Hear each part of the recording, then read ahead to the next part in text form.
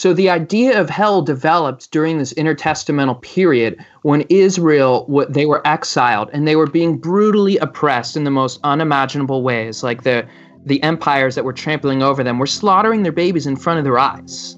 We see this in the Bible, and they were so angry, obviously, and they just said, how can God be good? How can God be just if we don't see this justice? And they wanted revenge, so they imagined the worst punishment possible, the ultimate revenge, which is hell. And that's trauma. That's trauma seeking to resolve itself by recreating more trauma in the world.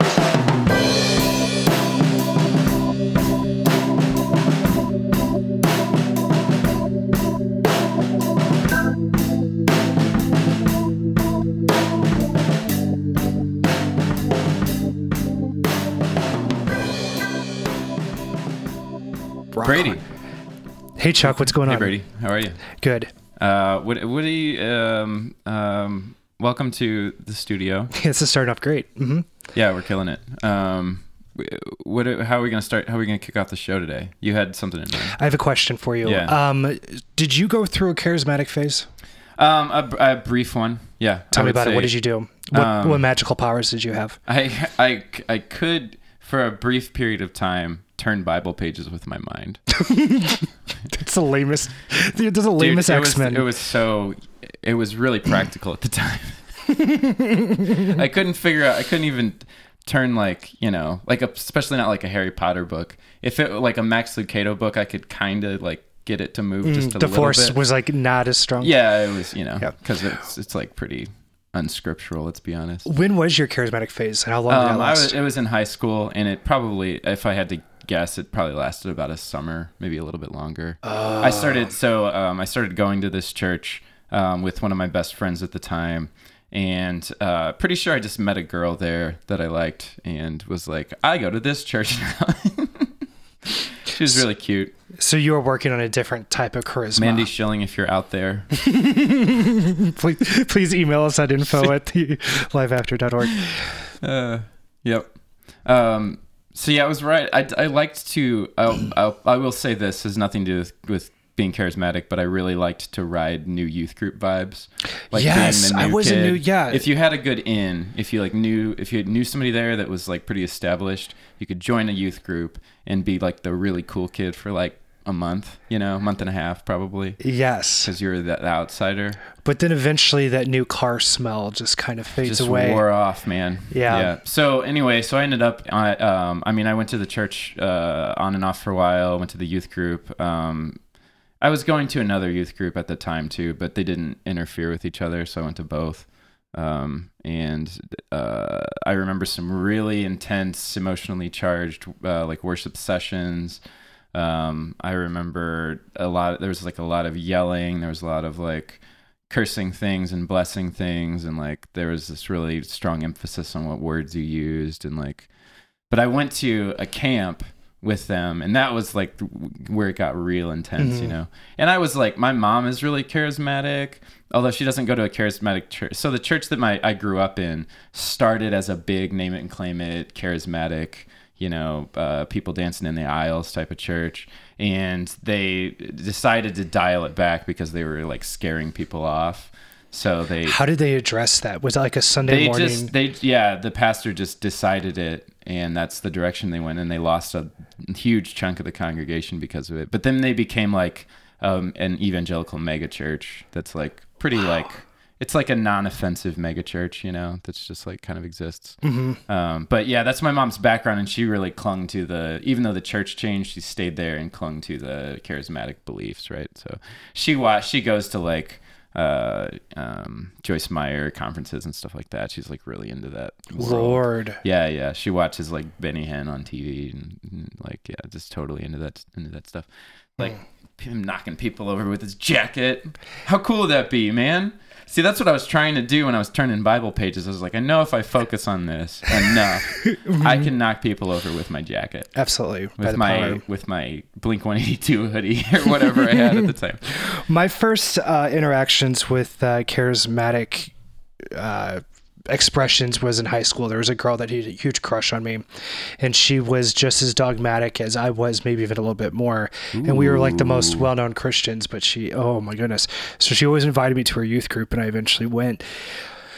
But it was a couple years later when I finally started to like search things out on my own. You know, whenever I hit 19, I took that time where I didn't read any book but the Bible because I wanted to, I came out of that, you know, a Calvinist, but also in that time I was looking more into like the gifts of the Spirit, and I had a personal prayer language a few times, and then I also had a weird dancing thing that I don't talk about too often, but like the times that we would go to... Did you ever injure yourself? I did not injure myself that I remember. Did you ever injure anyone else or an object? I don't think so. Not that I know of. I wouldn't be surprised. Right, I'm going to ask you that again next week. But I remember like going to the Passion conferences with some of our friends and everything, and I would always sit in my own section away from them so I wouldn't feel weird. But yeah, it just like there's some different things that I was brought up Southern Baptist, but then the churches I went to after that were a little bit more expressive, and I was kind of one of those who wasn't afraid of doing that. But I never really got into the Charismatic Movement or Pentecostal or whatever as much as our guest. I went at this conference or this camp that I went to. We there were people getting like knocked over. Ooh. There was like the Spirit of the Lord blowing over you kind of thing, and somebody would like blow in your face or something, you know, and there was a moment, a specific moment that I remember where I like went forward because I wanted to speak in tongues because I wanted to be baptized in the Holy Spirit, which is the only way to know in Pentecostalism that you, which is such saved, bad theology, even if it's such a weird belief, right? Because it's based on that tongues of angels passage where he's probably just being hyperbolic, but we can like read a lot into it if we want to, you know. Anyway, so this guy like blesses me and I'm supposed to start speaking in tongues, but I'm like, I don't feel like I'm assuming it's supposed to be compulsive, you know, like involuntary. So I like don't, and the guy's like, you can start speaking in tongues now, and I was like, oh, okay. And then I just started like making noises, you know, and then I like told my mom that I spoke in tongues, and she was like, oh, cool, you know, but I was always like, I don't think I did, you know, whatever. And then we like I remember charismatically like converting somebody to Christianity, and there were like lots of tears and like 5 people around him like laying hands and like doing like all kinds of weird, crazy charismatic shit. And he's like, I love the laying on of hands when people pray, and there's almost like this Jedi thing that's supposed to be happening. The like the laying on of hands, like but it's really just like a massive amount of sexual tension. Oh, you know. At my church growing up, guys were not allowed to pray with girls at the altar, but guys could pray with guys. Let me tell you something. Guess who's gay and was secretly enjoying the altar calls? I'm kidding. If anybody's listening to this, I'm joking. If you prayed with me when I was younger. If anybody's listening to this, this is secretly Brady's fantasy. And if you're willing to break into a church. Have you ever been prophesied over? Just private message us. Yeah, but it wasn't like a memorable experience. Although, I will say there was a big emphasis on prophecy in this church that I was part of, and there were apostles at this church that believed, and it was the belief that they got. So it's very culty, right? So they got like direct messages from God. Like that's healthy. Yeah, no, it's totally fine. So sort of whatever they said went. And eventually it caused a schism. The church split into 4 parts and eventually like totally disassociated with each other because all their apostles couldn't agree, even though they should be in accord, right? Because it's like Jesus telling them what to believe. So the church, I'm pretty sure doesn't even exist anymore. Or if it does, it's in some really small capacity. But it was incredibly toxic in church environment for sure. I was prophesied over twice that I can remember. The first one were some old neighbors of mine that, in a weird way, I think my family actually won them over to Christianity, and then they became charismatic on their own. And they prophesied over me when I was in my early 20s because I was having financial problems. And they prayed and said that I would never have financial problems again. Can I tell you a secret about that prophecy? It did not come true. Okay. And then secondly, the last sermon that I ever preached, I was going through my divorce. It was like I was asked to preach at this little church, and it was going to end up being a lot of my friends and people that I knew. And so I felt comfortable opening up to them about how I was kind of like at the end of my road with Christianity, because this was the time that I was going through the weird church abuse and everything. Right. And one of the guys prayed over me and said that I have the spirit of a warrior. I went through all of this like imagery and everything, which I really appreciated. And I liked what he was doing, but I literally walked out of the faith like a couple weeks later. Yeah. So it was like his Hail Mary. He was like Aaron Rodgers against the... Is that a football thing? Yeah.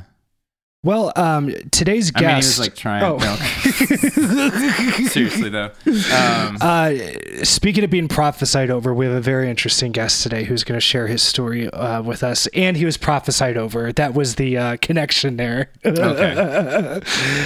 We've got our friend Andrew Jasko with us today. And when we get back from the break, we will be speaking with him. Cool. I'll be right back after this. There are estimated to be over 630,000 podcasts in the world today.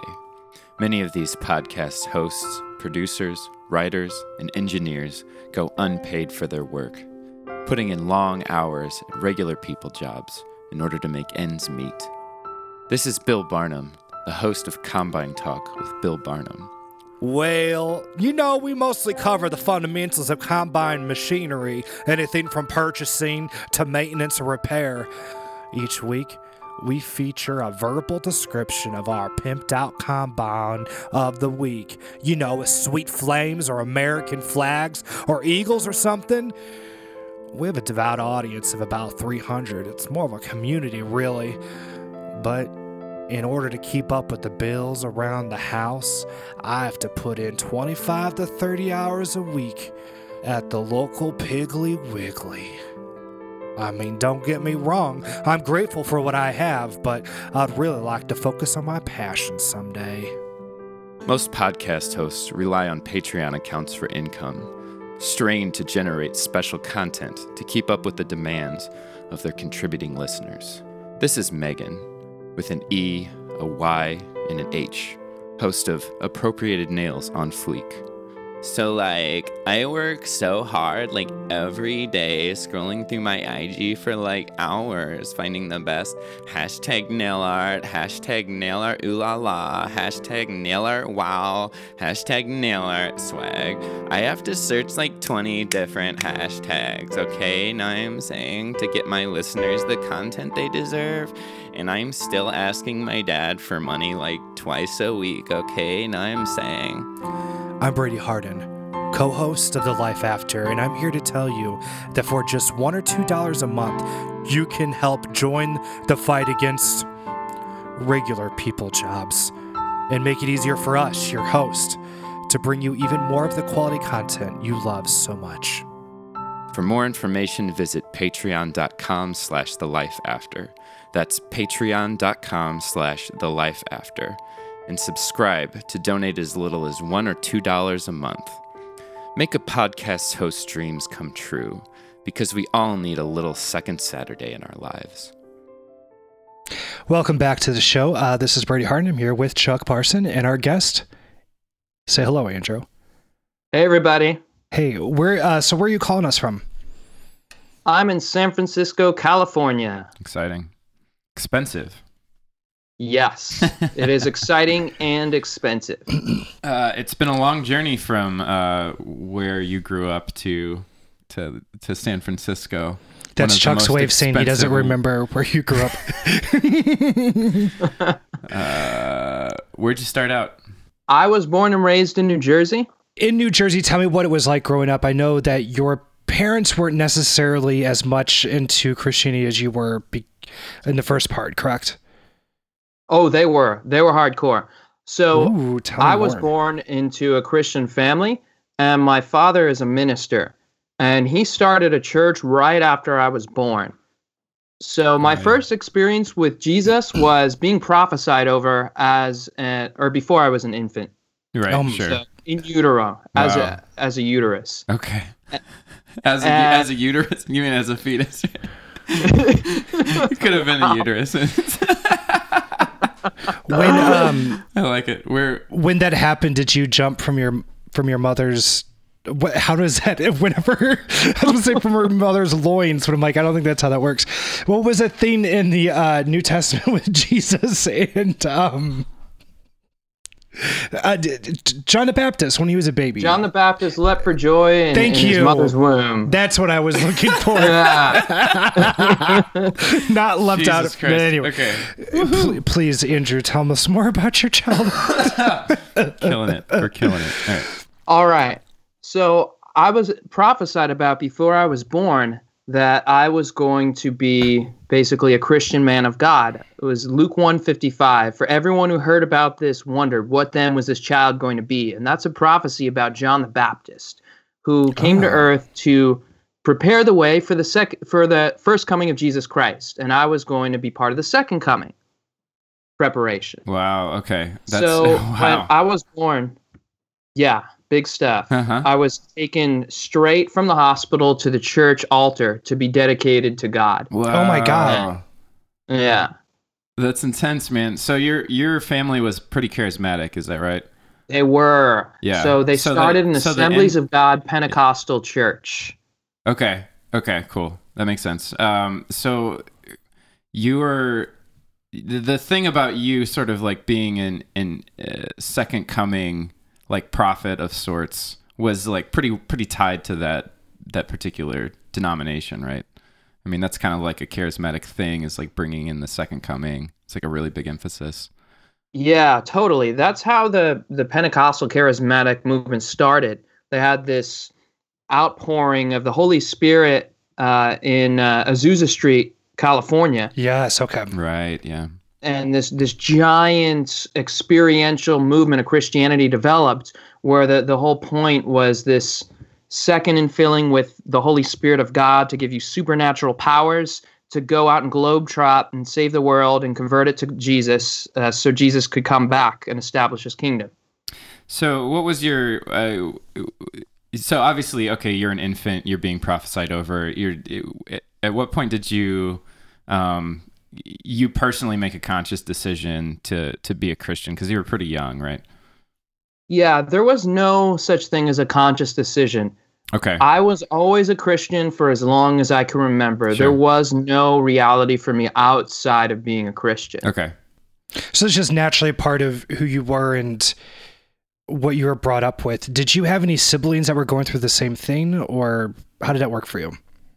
Yeah, I had a younger sister and an older brother. So they grew up in this church plant that my parents started as well. But they never really took the Christian ministry role.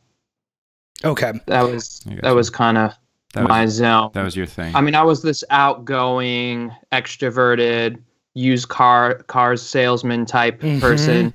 Perfect.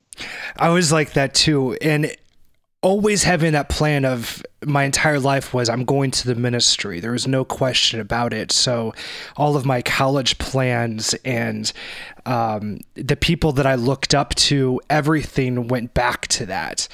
Looking up to preachers and missionaries and wanting to be just like them. What kind of people did you look up to when you were a kid? Yeah, I had a very similar experience. My church always had tons of missionaries come and visit and bring their stories about how they were changing the world for Jesus and seeing signs and wonders. So I always wanted to be like these people, and especially these powerful men delivering sermons, counseling people, changing lives. And that was the preaching too, that this is the best thing you can do with your life. If you're really serious about God, you're going to go out there and save souls, because that's the whole reason we're here. That's the end sum game, is saving souls. And you had, so that's what I wanted to do. And I knew I was going to do it. As a kid, you had a pretty lofty goal, right? Of how many souls you wanted to have on your, I don't know what I was going to say belt notch, but that's like kind of sexual. So it works. I mean, yeah. Did you have like a number of people you were wanting to save, or what was your goal there? I was going for 1 billion. Yes. Okay. Yeah. I mean, it's only 1/7 of the people alive. That's not right. At the time, it was like 1/6. So it was even bigger. That seems attainable. Yeah, right. Appreciate that. Stretch my faith a little bit. Yeah, absolutely. But as a 5-year-old kid, I remember sitting in my bed, crying out to God, asking God to use me to save 1 billion people. And I was crying for them because I knew they were going to hell. Wow. So from a young age, I had this purpose laid on me of saving the world for Jesus while I was growing up and trying to fit in high school and deal with puberty and What all kind of of that childhood stuff. is that? Good God. Hell was no small business, was no small deal for you at that age too. Like a lot of churches sort of like de-emphasize it, so it's a little bit safer, but that was like a reality. That was a really present reality for you. I mean, even the churches that don't emphasize it, it's a bedrock doctrine. Right, Hell yeah. is a foundational part of judgment in the Christian system, pretty much through and through. But yeah, they preached hell all the time. There was an altar call every service where we were asked to search our hearts for sin and rededicate ourselves to God, because if we walked out the door, we could get hit by a car or, have a heart attack. You never know. You just want to always be extra sure that you're right with God. And we grew up with these plays, Heaven's Gates, Hell's Flames. I don't know if you guys have seen that. Very yeah. familiar. Yeah. Yeah. So, I mean, this is really sad that people put children through this kind of stuff. Yeah, it is. Just these graphic portrayals of the worst form of torture imaginable. Yeah. So that bedrock of fear was established from an early age, along with my identity and my purpose. It's hard as a kid to try to have fun and to do things that a kid does whenever your mind is thinking about, oh my God, if I don't do X, Y, and Z, then people are going to burn in hell. And that was kind of the thing that I noticed growing up, that my mind a lot of times was on these very, very serious things and just didn't really have an opportunity to just like chill. To just relax, be a kid, right? To just be a kid. You're like concerned with these massive, monumental, cosmic issues, right? Mm-hmm. Yeah, totally. And another thing, like I felt like whenever I would create something, whether it was writing or any other creative project, it always had to somehow tie back into giving God glory or to tell people how to ask Jesus in their heart or something weird like that. What kind of creative stuff did you do as a kid to kind of like, I don't know, did you like set up like sermons in your backyard, or what kind of stuff did you do? I was a child evangelist. Yeah. I remember being in the mall with my father, and we were doing church outreach, and we would hand out these things called chick tracts. Yes, boy, yeah. Those are so fucked up. I would get them with the little kid's smile and lure them in, and then give him the gospel message and all of that. So I had fun as a kid. But there's always this pressure to make everything about God. And like you're saying, to be really serious. So I was on the playground and distracted by thoughts that, these kids are going to hell because they don't believe in Jesus and I need to save them. And, that makes it a little harder to have fun and just relax and be a kid. Yeah. I'm Facebook friends now with one of the kids I used to witness to on the playground when we were in first grade. I remember telling him the story of Noah's Ark and about how he needed to ask Jesus in his heart. And like, even back then, like he had atheist parents. And so he's like, no. So we always got in arguments, but now I had to go back and I'm like, hey, Brian, so, about all that. Yeah. So you're right. I did the world a favor yesterday. I found a track in a bathroom and I snatched it up and threw it away. Amazing. Andrew, have you seen some of those really crazy chick tracks that are just super anti-LGBT, that are just like creepy World War II looking propaganda against us gays? Oh yeah. You've been posting some of those. Yes. Oh, well, you're going to bring God's national judgment on America. Yeah, right. Did you know that? That's probably Did you know that? Yeah. I've also conjured up a couple hurricanes. Yeah. And you just won't stop being gay. I can't help it. Jesus, man. There are lives at stake. I know. I just don't care anymore. Livelihood, houses. You just really don't care, do you? I can't stop it. So, okay, growing up that fundamentalist, how did that kind of interact with growing up? Because you mentioned puberty earlier. What was sexuality like in discovering yourself? Because that stuff can be heavy. I hated sexuality. I hated my sexuality and thought it was a curse from God. And I prayed for God to take away my sexuality. Yeah. Because I was a pretty smart little kid, and I put two and two together and figured, like, I can't have sex until I'm married, and supposedly sex is this really awesome thing, but until then, it could throw me into hell. My penis can throw me into hell. Wow. So it was just a source of torture because I had all these thoughts and I couldn't get rid of them, and I was being tempted all the time. So I just hated sexuality. I thought it was just a giant trial and tribulation. And I saw these verses about castration in the Bible and being made a eunuch for the kingdom of God. So I remember having violent, intrusive images of that. And I think I was kind of praying it in a way to psychological castration, just trying to systematically repress my sexuality and really annihilate it for the glory of God. Right. And I went to the youth group in high school, which is kind of the way that we get students to not have sex, like an anti-sex group. Sure. Right. That's basically what it is. Yeah. It really is. It really is. And so it was really hard during high school because I wanted to fit in really badly.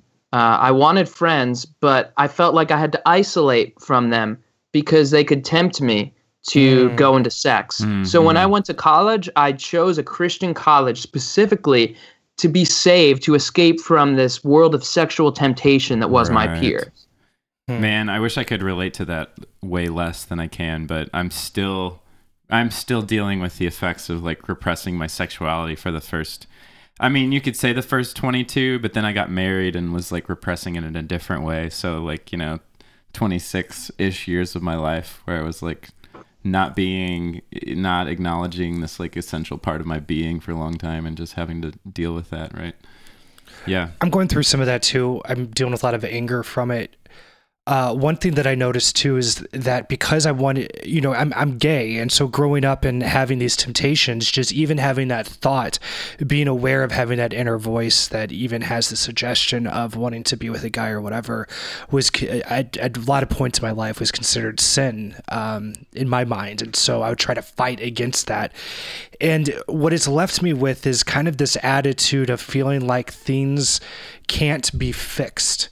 Because I was, unsuccessful in trying to change my sexuality. Yeah. Okay. That I just kind of got used to things not having power, and for your problems don't have a solution. It all was based on how much gumption I could have. Yeah. And when that wasn't there, then I felt like the weakness was in me, not in the system or whatever. The teaching. What was some of your experiences with that, Andrew? Well, yeah, and to talk about homosexuality, conversion therapy is still being practiced today, which is trying to change people's sexual orientation. About 77,000 people a year in the U.S. are undergoing this conversion therapy, many of them by licensed professional counselors. Yeah. And teens growing up with extremely religious parents are 8 times more likely to commit suicide. Yeah. 8 times. 8 times is insane. And it's insane. It boggles my mind that statistic is like readily available, and you still cannot convince even fairly reasonable religious people that it's inherently harmful to say that someone's sexuality is inherently wrong. Judge the fruit. If a system that's supposed to be perfect and great. Jesus too. And I think this is one of the number one reasons people leave religion. Is because of sexual repression and sexual self-hatred. Oh, absolutely, yeah. Mm-hmm. Yeah. It's horrendous. And sexuality is part of our core identity. Not only that, it's part of the core fabric of existence itself. Right.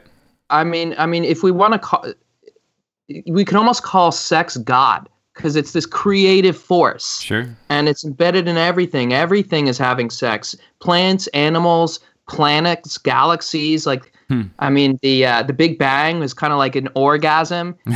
Sex isn't everything. It's what makes us alive. It's what makes us human. So when you try to repress that, it's like claiming ownership. Yeah. Over us, claiming ownership over your body, and it's super destructive. I'm glad you're saying that because I know that when I was deconverting, sex was a really big part of the reason that I was deconverting, but I felt weird saying that. Like, I felt like that was a flippant, because of the way I was indoctrinated, I felt like that was a flippant reason to leave the religion. I felt like that was a shameful reason to leave the religion. It was like, oh, well, you just want to like fuck everything with legs and get laid and like, contract an STD and get some chick pregnant and then like come crawling back or something. You know what I mean? It was like the narrative that sort of played out. So it's like really important to validate that like sexuality across the board, whether you're gay, straight, or everything in between, is a good reason to leave Christianity, right? Yeah, and Christianity, it claims to be sexual moral. It makes a claim on sexual immorality, and then it goes and preaches and commits sexual immorality by condemning people for being sexual. By condemning homosexuals, by saying that sex is wrong, that you're bad for wanting your animal human instincts and for embracing who you are. I mean, that is immorality. And then it says we have sexual morality. No, the script is completely backwards. Right. Especially, you mentioned the verses that talked about castrating or, cutting your hand off if it causes you to stumble. That stuff is outrageous. And whenever people are fundamental, like I see a lot of like you and I being the same when we were kids, in the sense that we had kind of this dogmatic personality that we took our beliefs and we truly believed them. So we were acting as if they were true. We were doing what you would logically be doing if you did have the secrets to the universe and you wanted to save millions of lives. Of course, you'd preach and you'd believe the way that you do. But part of that is reading these verses and it's not always clear of what's supposed to be hyperbolic and what's supposed to be taken literal and what's like, I don't know, there's just so many filters there. So whenever you're reading stuff about castration, that is kind of a reality for people like us who took the Bible seriously and took that literally. Well, and both the literal and metaphorical ways of interpreting that are pretty traumatic either way. So if it's a metaphorical castration, you're to deny your sexuality, systematically repress and shame all of your impulses, and become a non-sexual being, a psychologically sexually castrated being. That's pretty horrendous. Celibacy, sexual repression, not very spiritual in my opinion, not healthy either. And then you have the literal version, which people have throughout the centuries, they've castrated themselves because of that verse too. So crazy. So you decided to go to Christian high school in order to stay away, in a large part in order to stay sexually pure. So let's talk about your Christian education experience a little bit, and how that would sort of ultimately lead to your deconversion at some point, some years later. Yeah, absolutely. So I went to Wheaton College, which is an evangelical Christian college. John sort of Piper. If they had an Ivy League, Wheaton would be in it, right? Yeah. So I went to Wheaton College to study Bible and ministry, and I loved it while I was there because it did give me that break from this world of temptation outside of it, and it allowed me to get an education while being in this Christian bubble, while being insulated, and created this safe space in my mind for me to explore and learn. So it was during that time that I took a missionary trip to India. And when I was in India, we were undercover missionaries and we were doing relational evangelism, trying to make relationships with Hindus and Muslims, and to try to convert them and their people groups or their ethno-linguistic groups to Jesus. Right. And so I knew in my heart that I was supposed to be a missionary to India. I felt that. And I committed myself to that goal from then on.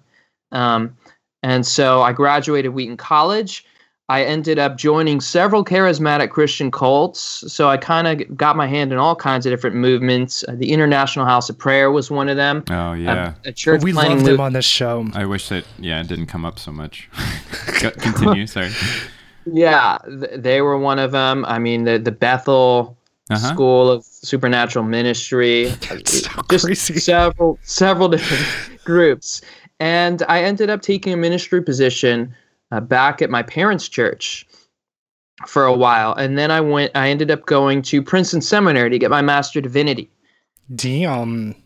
Yeah, so I wanted to learn the Bible in Greek and Hebrew and to really get a solid foundation because I was going to go overseas and train leaders and evangelists to go and convert their Hindu and Muslim friends and families. And I loved preaching and teaching. I was all about the Bible.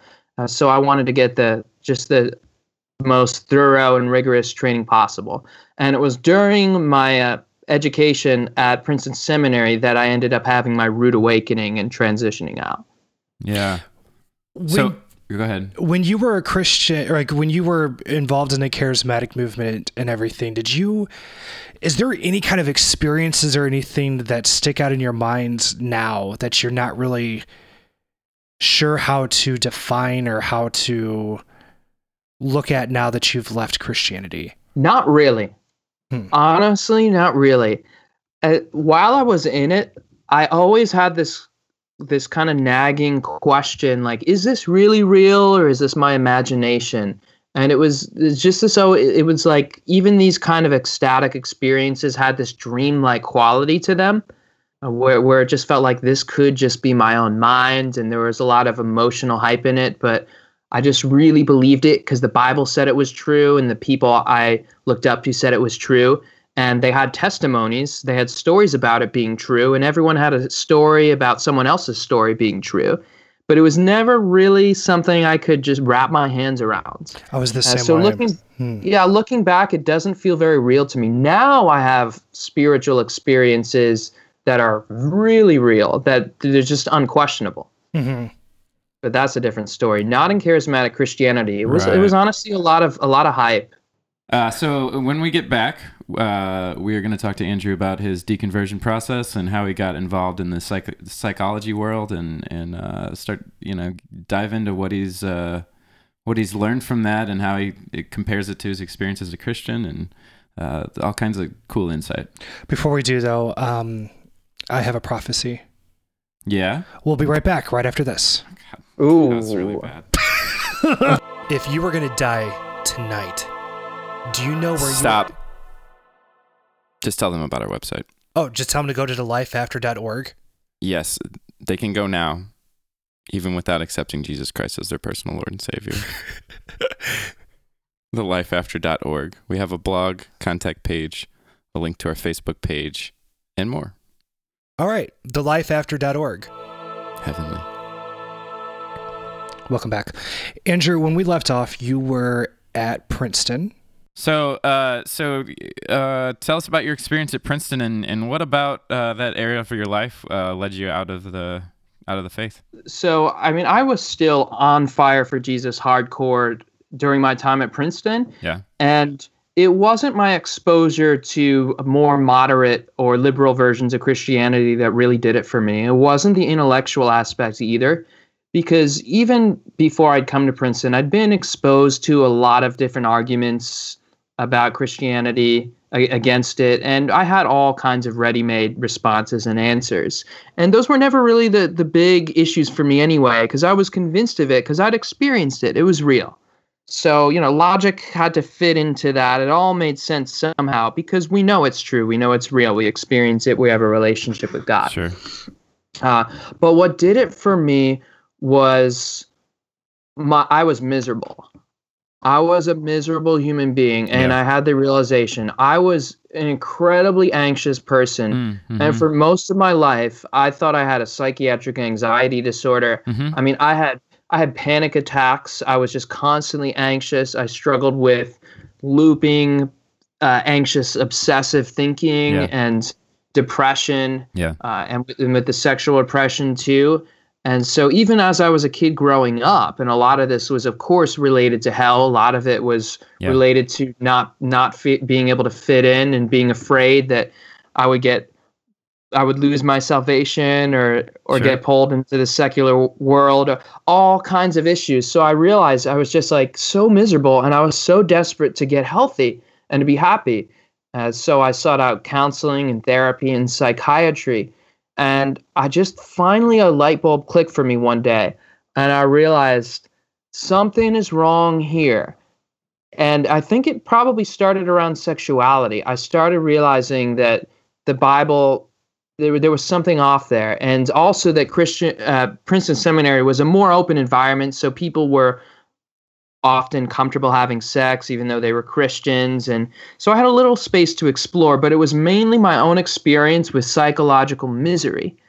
And I made a commitment to myself. I said, I'm going to do whatever it takes to get fear out of my life. I just can't live with this. Yeah. It was ruining my life experience.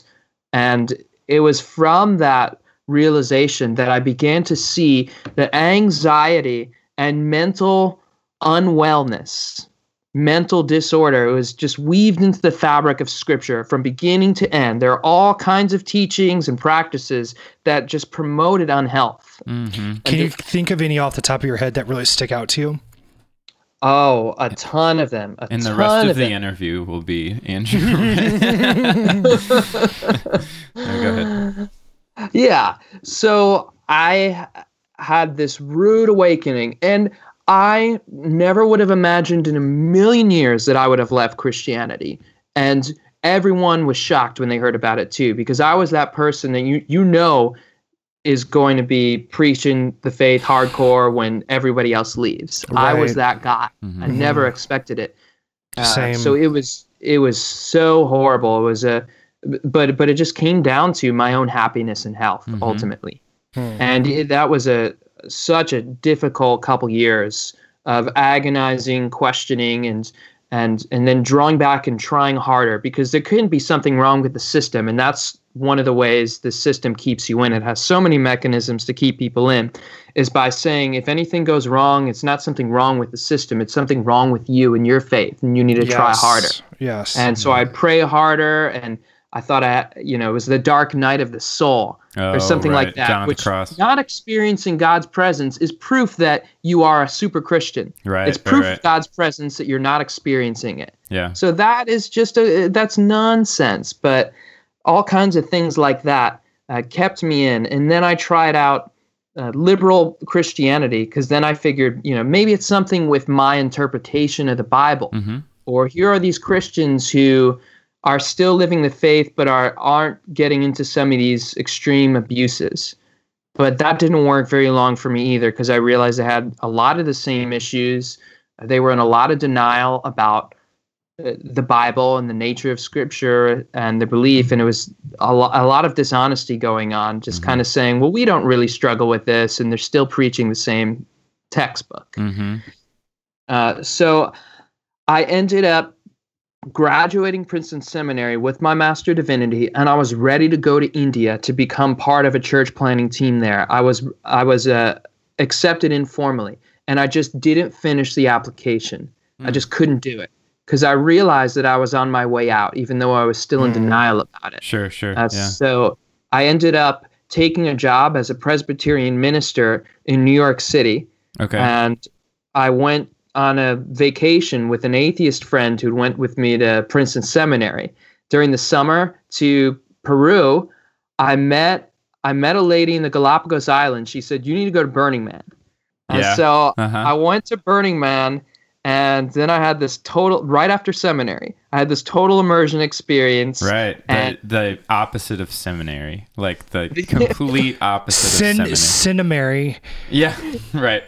It's like you could have either gone to a brothel in Thailand or Burning Man. Could have been like the most like dichotomy experience, right? Yeah, so I ended up going back to my job in New York City, and I had all these Burning Man friends. So I was partying with the burners and like raving and just doing all these things. And then I was preaching, and I remember I had all this body paint off, and I would just like throw in a suit over it and get up and preach the next morning. That's amazing. It was great. It was a perfect double life, which was, like this little fantasy, I guess. But it was symbolic. I was going through this battle on the inside of trying to embrace my humanity, trying to enjoy my life, trying to be happy, trying to be me, and then fighting that because I had to please God on the other hand. And finally one day I stopped battling myself, and I just said, I can't do this anymore. And I woke up one day and I said, I'm no longer a Christian and I'm not afraid. And I just had that realization. And I just quit my job in a whim. And then I was thrown into total chaos. I had this huge total identity crisis and lost what mattered most to me, my dream, which was to be a missionary, my vocation, my way of making money, my friends. I was afraid to associate with my Christian friends because I thought they might draw me back into the church. Oh, yeah. And so it was just the roughest time of my life. Yeah. And so, yeah, that was the beginning of my that's when I left, though. Yeah. When you were leaving, how did your seminary friends respond to that? They didn't know. Okay. I didn't confide in my church congregation because they were very evangelical. They were very much into it. Maybe sometimes I would have a backwards way of posing questions to them. But they were very much in that framework. I was more comfortable asking questions to my more liberal Christian friends, but they didn't really feel like it was a big deal. They felt like I was more just becoming a healthier person and having a more nuanced view of the faith. Oh, right. Yeah. That's sort of, I honestly, like that was, even though I was saying like, I don't believe anymore, I think a lot of Christians, because I was in like kind of a liberal setting, they would try to push that on me, like, oh, well, your faith is just changing, you know? It's like, no, it's going through changes. It's not. I just don't believe this shit anymore, you know? It's kind of interesting how like people felt the need to justify my deconversion. I think because it probably made them feel insecure because I was such an important part of like my church community. Same here. I think a lot of people, when I tell my story, I always have to make it clear, like I didn't leave the faith because I'm gay. You know, it's like there's an assumption that was there. And whenever I left, I think it really messed with a lot of people and they had to come up with reasons that made them more comfortable. People say this to me all the time. They'll try to pin it on my negative experience. They'll say, you were involved in an extreme version of Christianity. We're not extreme. We're the progressive Christians. And I'm saying, well, look, I'm talking about the Bible. I'm talking about the things that you believe and teach. And there are some fundamental issues here, but they try to pass it off on something else and avoid facing the issue, which is a lot of what liberal Christianity does. Has this double talk. That's been my experience a little bit with, you know, coming as a gay person. I would only worship a deity if he didn't say to commit genocide against my people. And even though he said it once, but didn't really quite mean it that much anymore, still is a little kind of taints my ability to trust of someone. Right. And it kind of reminds me of, you know, recently when we're recording this, we have this issue with Trump where, and of course it's probably going to happen 5 times before this episode comes out, but where, you know, there's these attacks and there's all of this violence that's happening, but he won't come out and say that it's wrong. Right. And so it's kind of like the same things happening with God. Like, how many thousands of years have the LGBT community or other people been abused because of what's said in the Bible? But yet, if he's real, he won't break his silence. You know, he's not saying anything. So I don't know. I feel like when Trump does that, we say that it's wrong and that it's evil, that he won't speak out against it. But literally, that's what God has been doing if liberal Christians are correct and he's real and doesn't really want gay people to be treated poorly anymore. You know? Yeah. It isn't consistent in there's my head. An excellent, one of our listeners pointed out a website. I can't think of the name of it, but I'm going to look it up for this episode, where they document which churches have which position on homosexuality. And the lowest rating that they can give is that you don't disclose it on your website. So the sort of thing is like it's in like progressive Christianity, it's kind of this deceptive thing where they might be against it, but they're gonna beat around the bush as much as possible until they're like forced to come out and say that they're not LGBT affirming. They're going to take the next 3 years to make a decision. Which traumatizes their LGBT members that they've like sucked into believing that they're safe there, right? Absolutely. So it will say it'll rank them on a scale of 1 to 10 based on, or 1 to 5, I think, based on like their stance on LGBT issues. And if they have no stance, they get a 1. So it's pretty interesting. That's interesting. Anyway, Andrew, there's a pattern that I noticed in your story that we hear a lot, and that is people who leave the faith like we did, it's because they took it seriously and they took it literally, that they tried. And the other thing that I noticed out of your story that we hear a lot of is when people try one expression of Christianity and it doesn't quite meet up to their expectations. In other words, when they're claiming that you're going to have supernatural powers, or I come from a Calvinistic background, so, I believed that, the Holy Spirit literally changed us from the inside out and made us more godly if we prayed and read our Bible and all of this. But when that wasn't happening, I tried a different type of denomination. I tried to go a little bit more charismatic, and when that didn't work, I tried a different church. I kept on trying to find where this stuff actually fit between what it was claiming and what reality was. You kind of switched around to a couple different churches trying to find the same thing and never found it either, right? That's correct. And I mean, I feel like I had a pretty broad exposure to Christianity. I grew up Pentecostal. I was heavily immersed in all kinds of charismatic traditions. Wheaton College, I was exposed to a broad range of evangelical traditions. And then Princeton Seminary, more liberal progressive Christianity. So everything except Catholicism and Eastern Orthodoxy and those other kinds. But I studied the theology as well. So I did try it out. I tried it out on a practical level and on a theoretical, theological level as well. Yeah. And I found the same core issues, though. At the beginning and the end of the day, Christianity is a religion of the book. It's about the Bible. Right. And the Bible is where I found the biggest faults. That's what I always go back to when I engage with progressive Christians. It's like, you would not know who Jesus is if you didn't have the Bible, and the Bible is full of all this other crazy shit. So however you want to interpret it, like something you're still tainted. Basing your entire...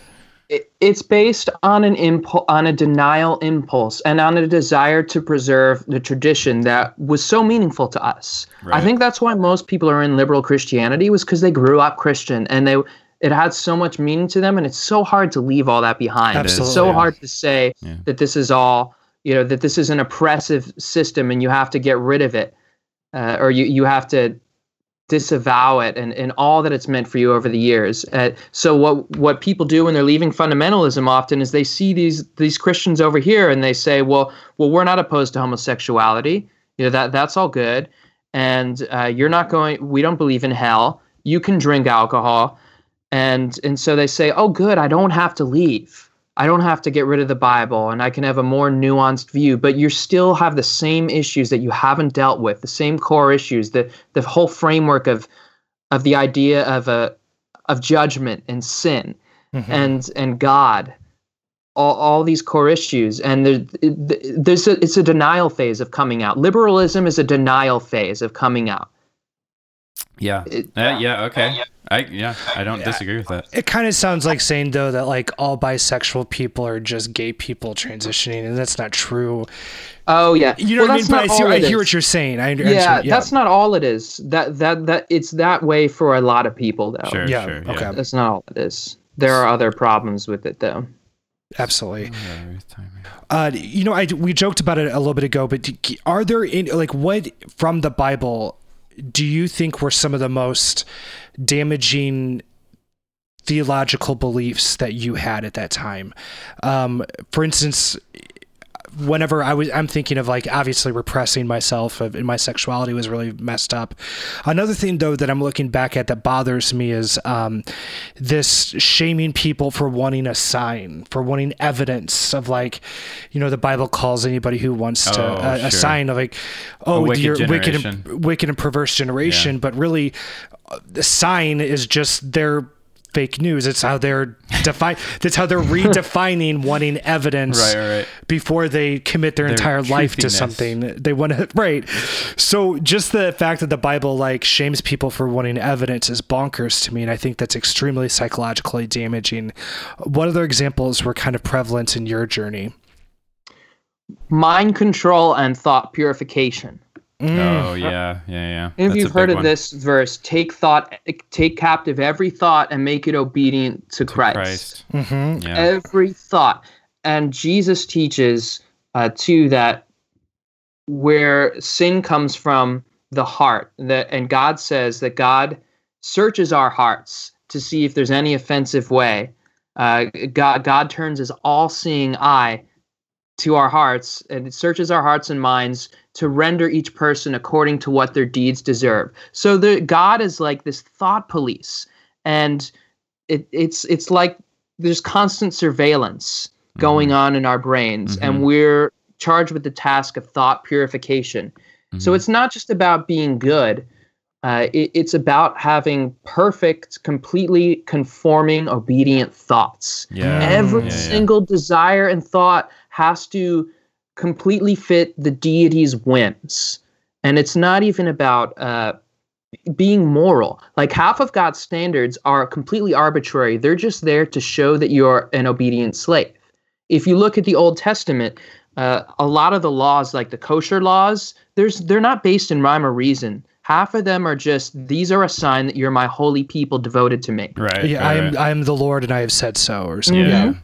And Jesus takes morality to an absurd level. Right. He makes it about perfection.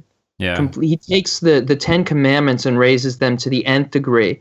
It's not good enough just to be good. You have to be perfect. Be perfect as your heavenly Father is perfect. Yeah. And so it makes being a human being impossible. And not only that, it makes it horrible just for not being able to be perfect and to do exactly what God says. So this results in a whole complex, which we could get into. There's so much, I do want to ask you about that. There's so much, the thing about that with me that frustrates me is that there's so much grace and redemption rhetoric surrounding that thought policing and perfection that a lot of Christians are in denial about how shameful and guilty they feel most of the time, because they're like, well, I don't have guilt because I've been forgiven. Yeah, but like, you're constantly overthinking every decision that you make, every thought that you have, every sinful desire that you have is bad. You're flooded with shame, but you're unaware of it because the rhetoric has replaced the whole concept for you. You know what I mean? Grace is the snake oil of salvation. That's a really good phrase. Yeah. Keep going. I want to hear this. I mean, it's a complete and total hoax. Evangelism is predatory. And I used to be a missionary. I went to India 5 times. I was on all kinds of missionary trips. I took classes in evangelism and discipleship.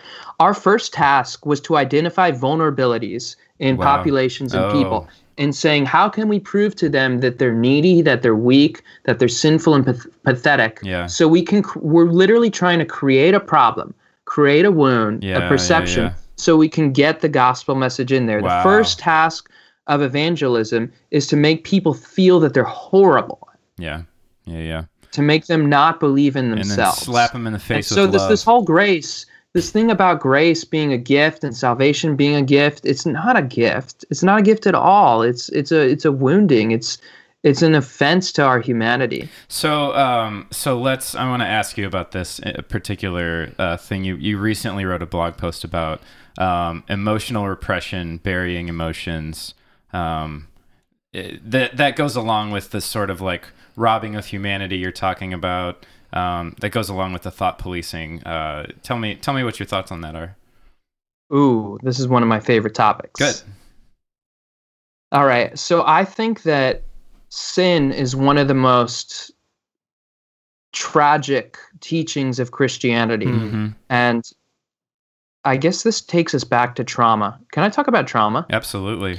That's what this whole show's about. I'll allow it. It's literally the whole reason we made the show is trauma. I'm going to take us like 3 steps backwards. You start wherever you want to start, man. This episode is called A Traumatic Conversation with Andrew. Right. Wow. All right. So Western religion can be seen as a traumatic response, as a response to trauma. This is fascinating to me. I'm so excited you're talking about this. So I want to talk a little bit about trauma, what trauma is. Trauma is an event or something that happens to someone that has a nature of it that it's completely horrible. And it's horrible beyond words and beyond understanding. It completely blows the mind. Right. And so one of the first questions that people ask when they go through trauma is, how could this happen? Why did this happen to me? Because there's no wrapping your mind around that thing. It's just so violent or horrible and painful. And what we do, though, is our minds want to understand. We want to try to make sense of it.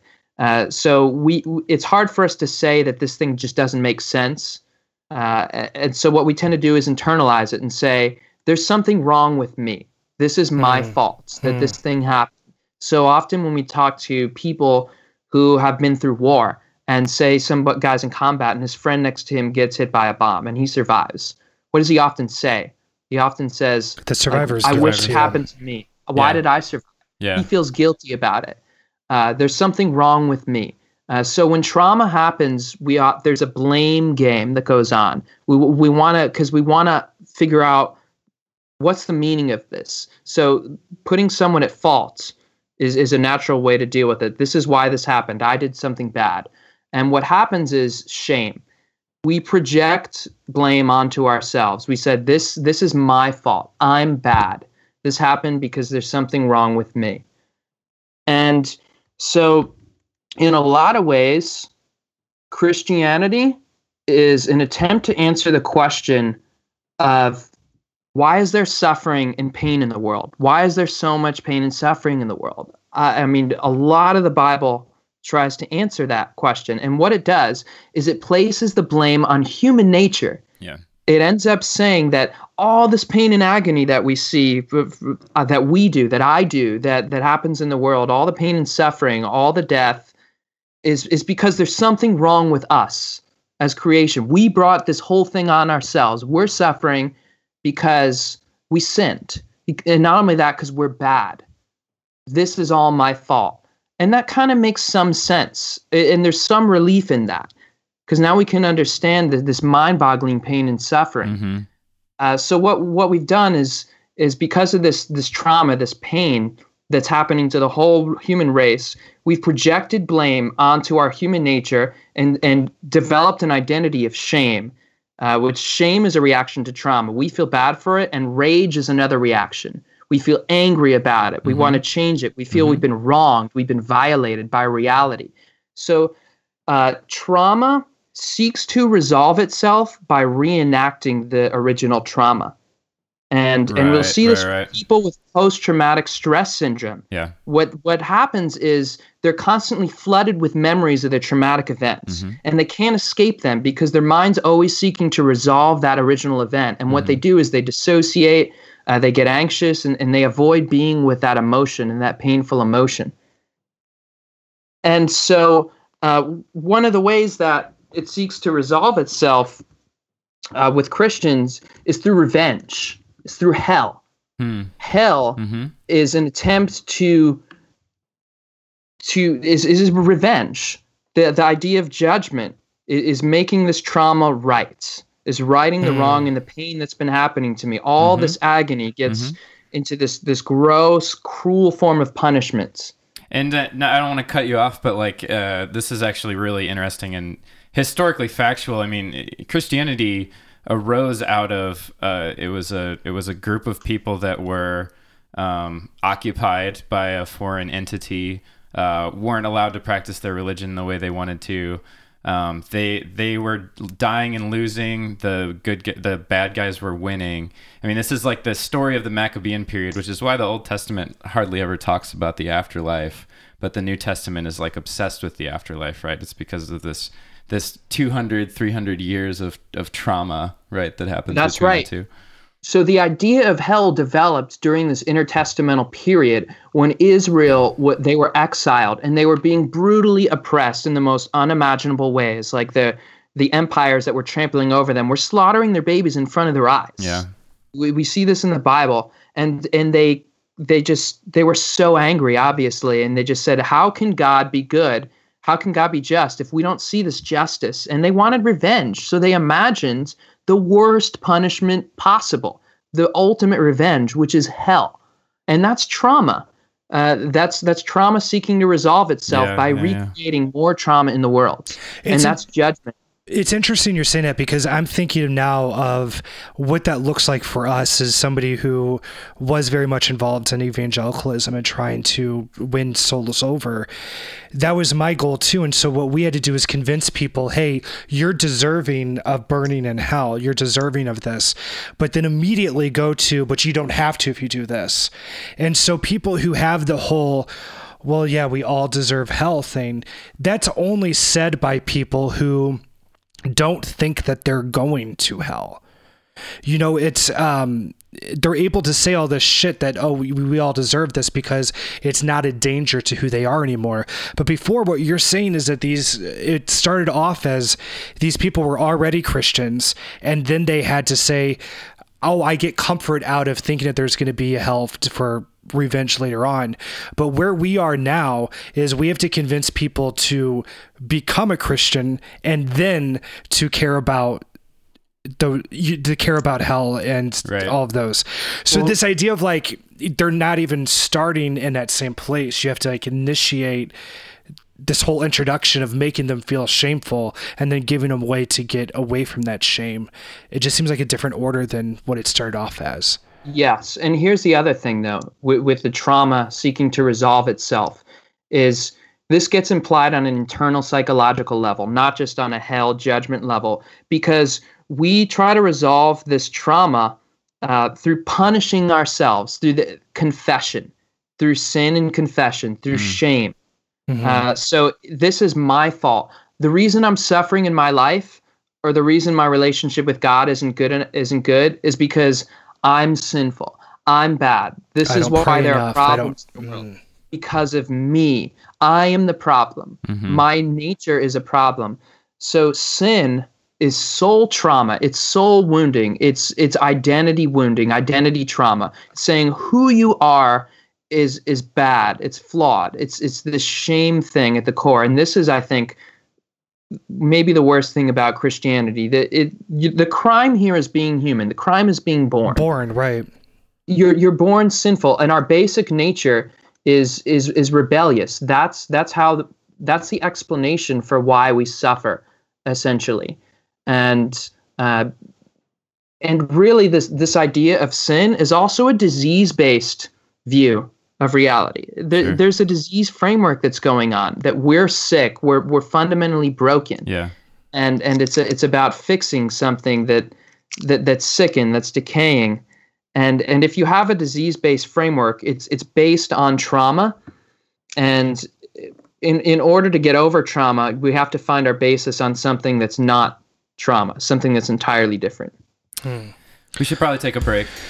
Yeah, but I like this train of thought, and I like where we're going with it. So we'll be right back after this. We'll all aboard the trauma train. Woo-hoo!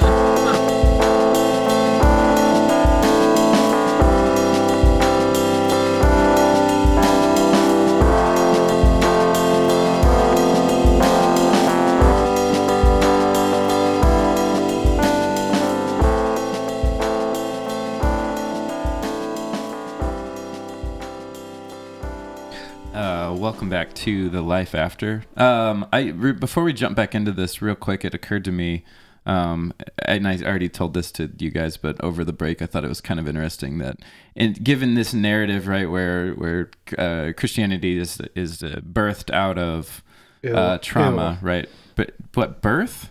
Yeah, no, I've seen one. I've seen one. You have not. No, I haven't. I mean, it's a trauma response.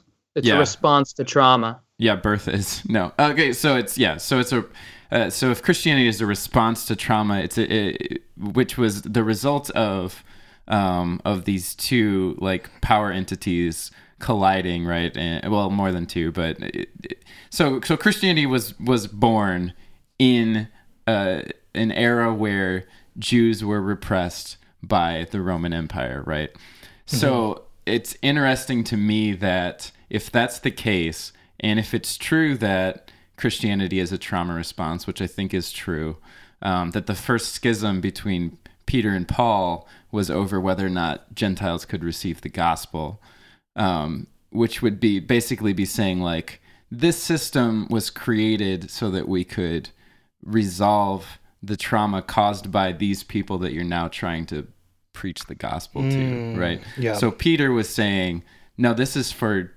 us, this is for Jews because we've been repressed, and this is God's answer to our oppression. Sorry, I said repression.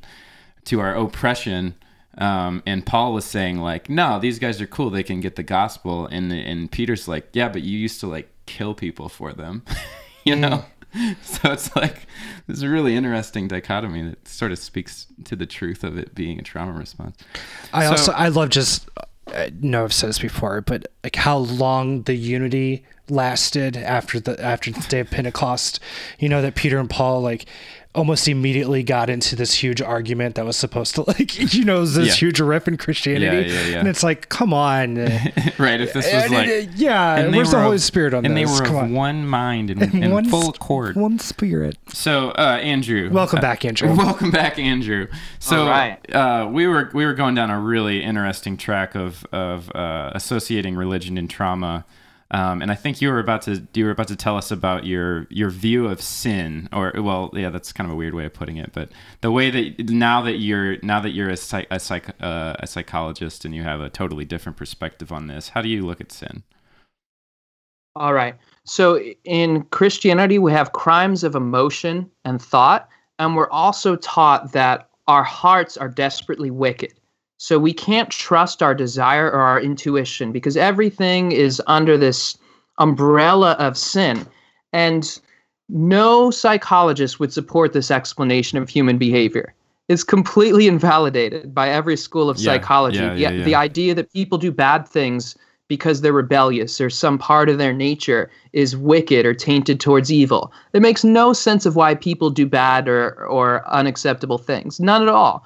We do bad, quote unquote, bad things generally because of events that have happened to us or the way we developed in unhealthy ways, blood sugar levels, with our parents, or all kinds of things, but not because of this view of our nature. But so when the stakes are so high with sin, which is judgment of hell or any kind of judgment, just for having a thought or desire, this creates a bedrock of anxiety on a crazy level. And to me, this is worse than hell. To me, this is worse even than maybe not genocide, but in a way it's more pervasive. Because it creates an environment of unsafety. The most unsafe place for a believer to be is his own heart and mind. Yes. My thoughts can condemn me, my very thoughts. So what we do, there's this psychological mechanism that's created like a third party called God, like a surveillance chip or like a Google search engine. And that's what that is really our own minds. We're constantly searching. This anxiety is propelling us to search out bad things and then to punish ourselves for having those bad things. So there's this obsessive, compulsive, anxiety-propelled act of confession that happens. Shit, yes. And this is the basis of Christian spiritual practice. It's an obsessive compulsive disorder in a way, and an attempt to deal with this unsafe view of the world, that everything's unsafe, and it's a world of anxiety. The secular world is rebelling against God, could threaten my salvation. My sexuality could, my thoughts can. But so when we have, say, a thought that we consider bad, or an emotion that's considered bad, what happens? We're desperate to escape that because that endangers us, that jeopardizes our existence. And so the first thing we try to do is shove that thought out of our consciousness. And this is where the spiritual disciplines come into play, these obsessive compulsive practices. So we're taught to go, if we have an angry thought or if we worry, have these emotional states that are unsanctioned or dangerous. We're taught to confess our sins to God and invite God's grace to come in, or to do good works, or to read the Bible. But what those function like a drug or like compulsive hand washing. That ritual, that behavior, it relieves anxiety, but very temporarily. Grace only relieves the anxiety of sin for a short amount of time, and it drives it deeper into our unconscious. It represses that, and it'll act itself out in our lives in unhealthy ways and show its ugly head later on, because it's not resolving the anxiety. It's just glazing it over. It's just pushing it down. But then when it comes back up, what are we taught to do? Go back to God, surrender it to God. There's no actual healing going on here. There's no actual getting to these core wounds and saying, why am I angry? What happened to me? Instead of here's how we heal ourselves emotionally. It's through awareness with acceptance, with loving, compassionate awareness with acceptance, which we could also call self-love. Right. The opposite of the abusive, punitive system that's going on here. Self-love, which you don't really hear the Bible talk about, is self-love. And this is the way we treat PTSD and trauma too, is actually, instead of shoving these painful experiences away and avoiding them, we sit with them. Yes. We bring compassionate awareness and acceptance. We say, I don't like this feeling. I don't like this part of myself, but I'm going to love myself anyway. I'm going to be with that painful emotion. I'm going to change it, because what the body wants to do is it's bringing that trauma to our awareness so we can resolve it. It wants it to resolve it. It wants to be reintegrated. Right. But if we keep doing the same addictive drug behavior, it's a drug behavior, this avoidance, then we're just going to make the problem bigger and bigger and bigger and get caught more and more and more. I've been thinking about that so much lately, because I'm finally reading books on mindfulness and trying to get a better practice down. And one thing that really hit me was this idea of just letting some of my thoughts pass by and not really giving that much of a shit about them. Because before, I realized that I blew out of proportion whatever thoughts came into my head. And if it was like a temptation or something like that, there was a negative emotion feeling, because I was micromanaging my fucking thoughts. And I don't think that I know this for sure, our ego, our minds is not made to be micromanaged. It sometimes just says really stupid shit and we move on. We count that thought as, we listen to it, is that useful? No, it's not useful. Then disregard it. But having that ability wasn't a thing that we had, because you would ask, is that useful? And the answer would be no. And you say, then why am I still having this? What did I do wrong? Why am I having this thought? Search your heart. You just had to search your heart. And going back to that, yeah. And fundamentalism criminalizes normal emotional expression. God! Say that again, please. It makes things like worry or anger or these undesirable emotional states. It makes them sins or these kind of emotional zones bordering sin. Like, this could throw you into sin, kind of a thing. And so what we tend to do when we have these emotion crimes, these crimes of emotion, is we tend to feel afraid, first of all. So then we have another emotional layer on top of that, the emotion of fear. I might get judged, or I'm not doing the right thing. Then we feel guilty about it because it's our fault. We feel bad for doing it. And so we punish ourselves. Then we feel shame. Why do I do this? It's because I'm bad. And then we feel bad about our own lack of ability to obey God. So fear, guilt, and shame all happen at the same time on top of the original negative emotional state.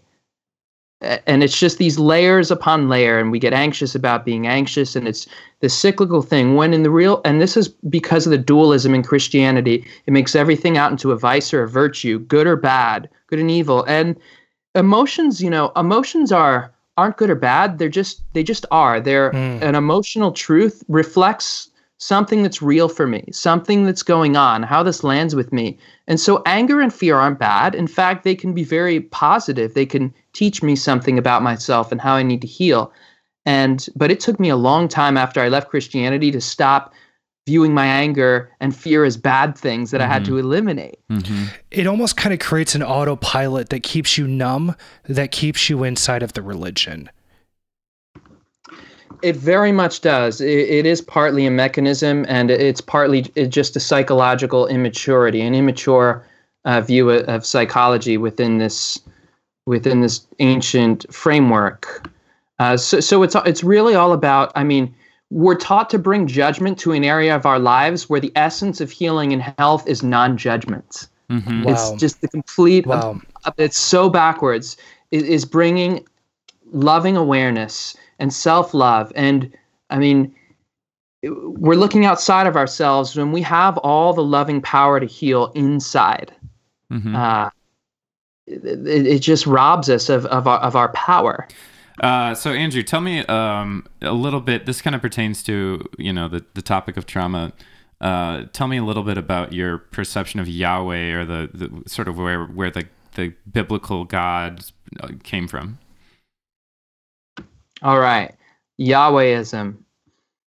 So the Judeo-Christian Islamic religions came out of a polytheistic framework in which there was this god called El, and he ruled over the pantheon. And Yahweh was one of the gods in the pantheon. He was historically probably a god of metals, of metallurgy, is the word. And there's a verse in Deuteronomy 32:8-9. It says, when El, or the Most High, gave the nations their inheritance, when he divided all mankind, he set up boundaries for the people according to the numbers of Israel. And Yahweh's portion is Jacob. So El gave Yahweh to Israel, to Yahweh, and he gave like these other gods, all these other nations. And Yahweh ended up being used as a war conquering deity, as an imperialistic deity. And really Israel turned to monotheism after it was exiled, and they wanted to unite their people and establish a national identity. And so they said, Yahweh is our national God. And what you see happening is the destruction of all these other competing cults, of all other deities, and they're stamped out. And so Yahweh is this war deity.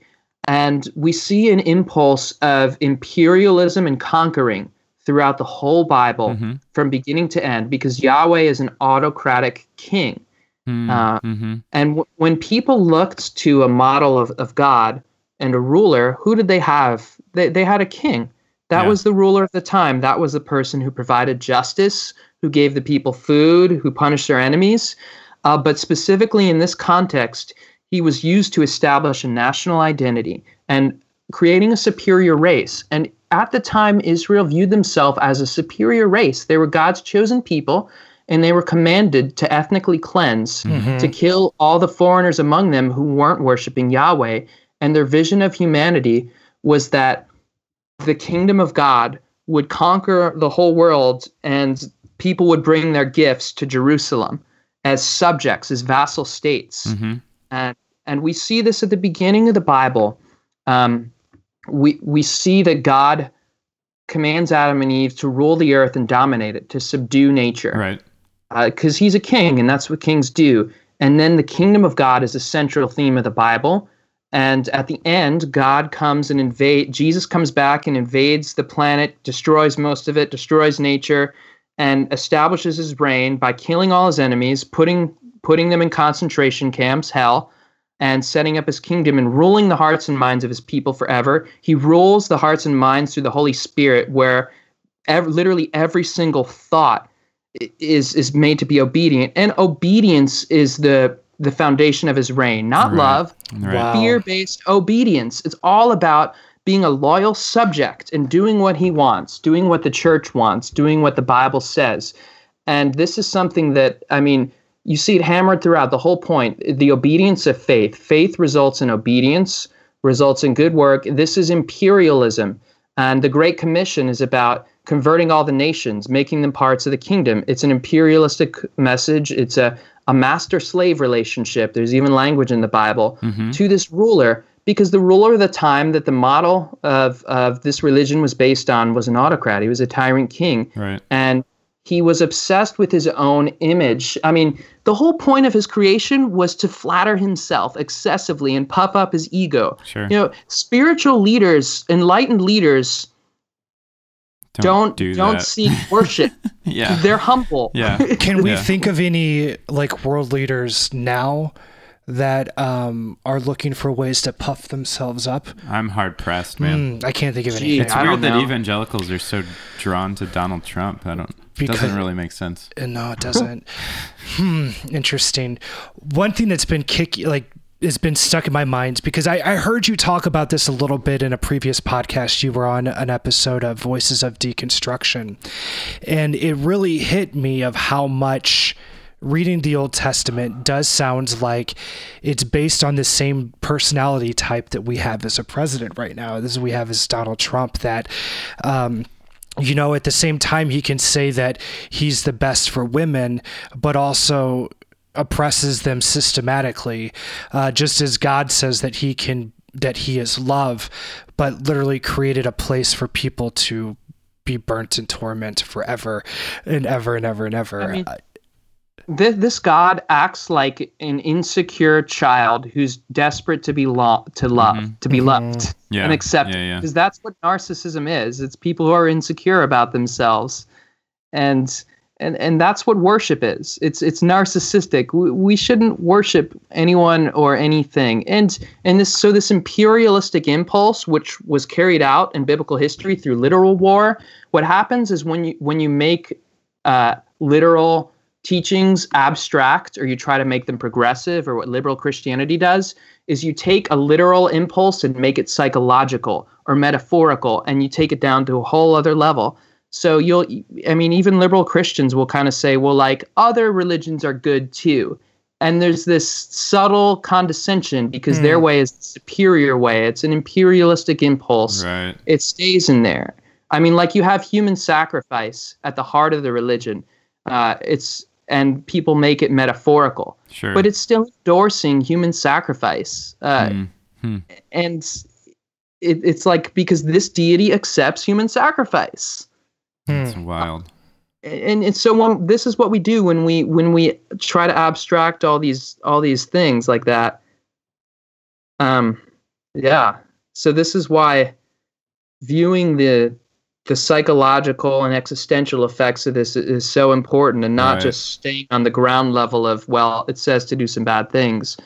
It really messes with us internally. So you consider this is an interesting spot for kind of a transition, because a lot of our listeners would not call themselves spiritual people because they associate the idea of spirituality with you said Western religions or Christianity in particular, but you consider yourself a spiritual person, correct? Absolutely, I do. So, and a lot of that, from what I've heard you say, is rooted in a very different understanding of spirituality. It's rooted in a more Eastern understanding of spirituality. You're talking a lot about self-love, and I know that that's a big part of that, self-compassion. So can you talk about the way that you view and define spirituality, and how that's helped you in your post-Christian life? Yeah, so I recently said on an interview that I was an atheist, and I kind of regret it, because I feel like people are probably going to put me into the certain framework now. But I'm an atheist in the way that I'm an atheist regarding Santa Claus. Like, I don't believe in the existence of Santa Claus, but that doesn't say much else. Sure. And I don't believe in this idea of a deity who's an outside force who created everything. I think that's been totally invalidated. But I do buy into spirituality. And I think that atheism, or pop atheism, tends to give a version of spirituality that's like completely devoid of the power of what spirituality is. It just says something like, spirituality is this existential idea of you finding your life purpose and meaning. And I think it's missing the core of it. Okay. And this ties into my story. When I left Christianity, I moved out to California to start all over. Uh-huh. And I found myself surrounded by a sea of New Age people. Oh, sure. And I was constantly triggered because I thought initially that all the things they were saying were woo-woo, or they were just like religion, but in different form, like in different packaging. And I was constantly triggered and frustrated. And then all of a sudden, or not all of a sudden, I had what could be described as a spiritual awakening in that movement. This was partly through psychedelics, or in theogenic substances, specifically psilocybin mushrooms. Sure. Is that taking these, I was confronted with an entirely different experience of reality. a whole new modes of perception and existence, and it completely blew my worldview out of the water. And changed my life. And I started learning things like meditation, transpersonal psychology, Buddhist psychology, even Hindu principles. And that's how I healed. It was through Eastern spirituality and Eastern thought. It was primarily through that and through a therapist who is trained in these modalities and ways of thinking. And what I discovered was that my atheism, the atheism I had bought into, was in some ways just as dogmatic as the Christianity I'd came out of. And it had labeled this Eastern spirituality under the same grouping as religion, and said, this doesn't fit. We don't buy it because we can't put our empirical measurements around it in the way we'd like to be comfortable with it, and it smells too much like religion. When in reality, there's thousands of years of people observing different states of consciousness. Thousands of years, and cataloging these experiences and peering into these realities, and these are being reproduced in scientific experiment after scientific experiment. Yeah. And these things are crazy, by the way. Like, I feel like I'm crazy for saying that, entertaining these things. I wouldn't blame anyone for dismissing me, sure, except that there are millions of people, serious sciencey people, who are saying the same things, and able to reproduce these kinds of experiences through psychedelics or meditation. And things like, for instance, spirituality. We can talk about something like, leaving your body, astral travel, right? This is a reproducible phenomena. It happens all the time, and it can be induced reliably and consistently through, say, 5-MeO-DMT, or a non-dual experience, experiencing your consciousness expand and the dissolving of your ego, like in death, and like you are one with all of reality. Sure. These kinds of experiences are reproduced reliably all the time. And things like communicating with these things that seem to be like deities on psychedelics, and all kinds of shamanic experiences. So my point is, the typical atheist response to this is to say, well, this is all in your head. And what does that mean? You've just dismissed the whole thing and said absolutely nothing. Right. And haven't considered anything, and dogmatically dismissed it because it doesn't fit into your worldview and you're uncomfortable with it. But I mean, that doesn't actually say anything. And I'm not saying we have to conclude that these things actually are gods, or make any conclusion, but to just, all that does is just dismiss what's going on, sure, and the evidence. But spirituality, in my view, is about experience. It's radically experientially oriented. And so part of it kind of defies this desire to control through categorization. Because the whole point of it is that it's an experience. But that doesn't mean it can't be understood. I view, I guess, to what spirituality actually is.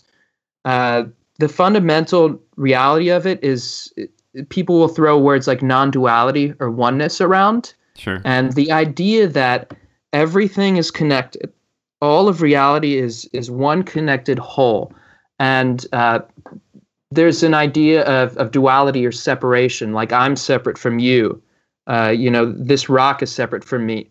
But at a fundamental level, this all breaks down, and everything is connected on a physical level. And everything is alive too. Like, the universe functions like an organism. And so this idea of oneness and non-duality means that brings a sense of connection and connectedness. And I think that's at the heart of spirituality, is that if I'm connected to everything, and I experience that, this isn't just a teaching. If I have these experiences of being, of inhabiting, this might sound crazy, the body of a tree, or a rock, or my consciousness expanding, I realize that I'm a part of nature, and that nature is everything. And it's hard for me to hate what's a part of me. It's hard for me to destroy and dominate what's a part of me. Sure. So love is a function of oneness. And when I understand that there's this higher harmony going on, it's things like competition and domination and oppression start to make less sense. So it sounds like the psychedelics are scientifically affecting your brain's function of an ego, is basically what you're saying, right? Is that it's taking away, scientifically, when you ingest these mushrooms and other things, that it is causing your brain to kind of like melt that part away that cares only about itself and is opening up to awareness of itself. Yeah. And is that's also would be kind of attached to those out of body experiences from some of the things that I've read as well. Scientifically, what's kind of going on there, Andrew, from your knowledge? Yeah, there's a lot, and I'm part of this whole community. I'm constantly going to events and conferences and reading books on this, and there are a lot of heavy academic heavyweights who are experiencing this. And actually, the focus of my school, California Institute of Integral Studies, is bridging East and West, and this science and what's called spirituality together. And so yeah, these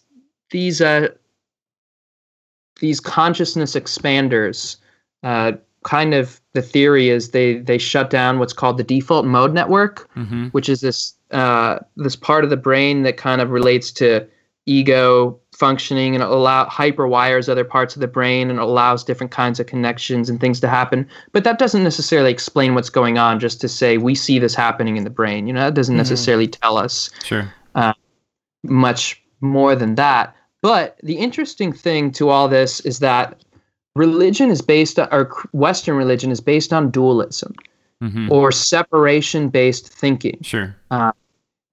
Which is kind of the opposite of what I see as spirituality. Is dualism. And we have this division that atheism preserves, this division between spirit and matter. And actually, a lot of atheism's problem is that it maintains the same categories it inherited from religion.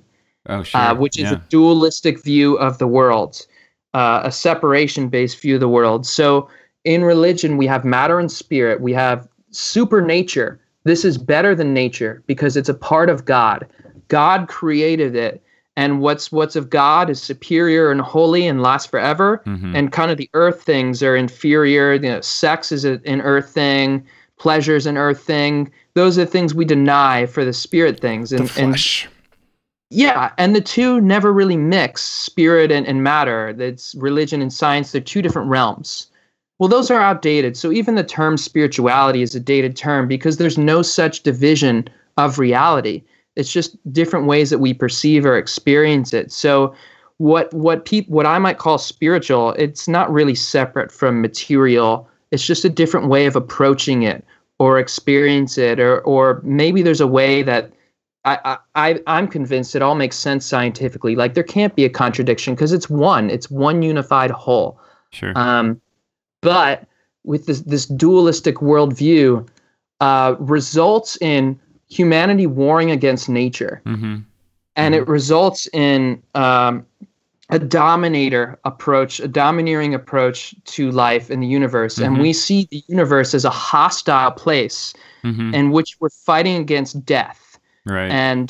And so when we often atheism ends up being this very isolated, terrifying view of the universe. Because now I don't have God, and I'm just gonna die, and I'm living in a hostile, disconnected world, and I just have to kind of make the best of it with my rationality. Well, that's no spirituality, and it's not even an accurate view of reality either. Like death is natural. Death is not a bad thing. I mean, there's so much here that.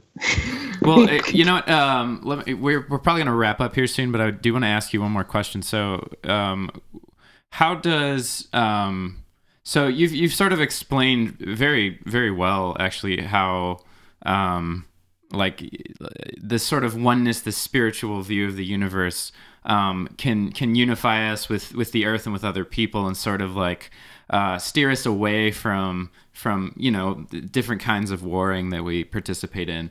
How has that affected your perception of yourself, self-compassion, self-love? Great question. So it's given me a sense of aliveness, which I think is the key to overcoming trauma too, is connecting with life, and which has nothing to do with trauma. And that's why it's curative to trauma. Because if we're always approaching healing from the perspective of trauma, we're being stuck in that kind of disease mindset. Sure. But understanding that I'm connected to everything and really experiencing that, not just on an intellectual level, but in just mind-blowing ways that aloneness doesn't really make sense to me anymore. Isolation doesn't make sense to me anymore. Sure. Love makes sense to me on a foundational level. Accepting all of reality, the good and the bad, and not having to judge it. This is sinful. This is right. This is wrong. Shit. Well, Andrew, this has been a trip, and I pun intended. This is great. This is a really good interview.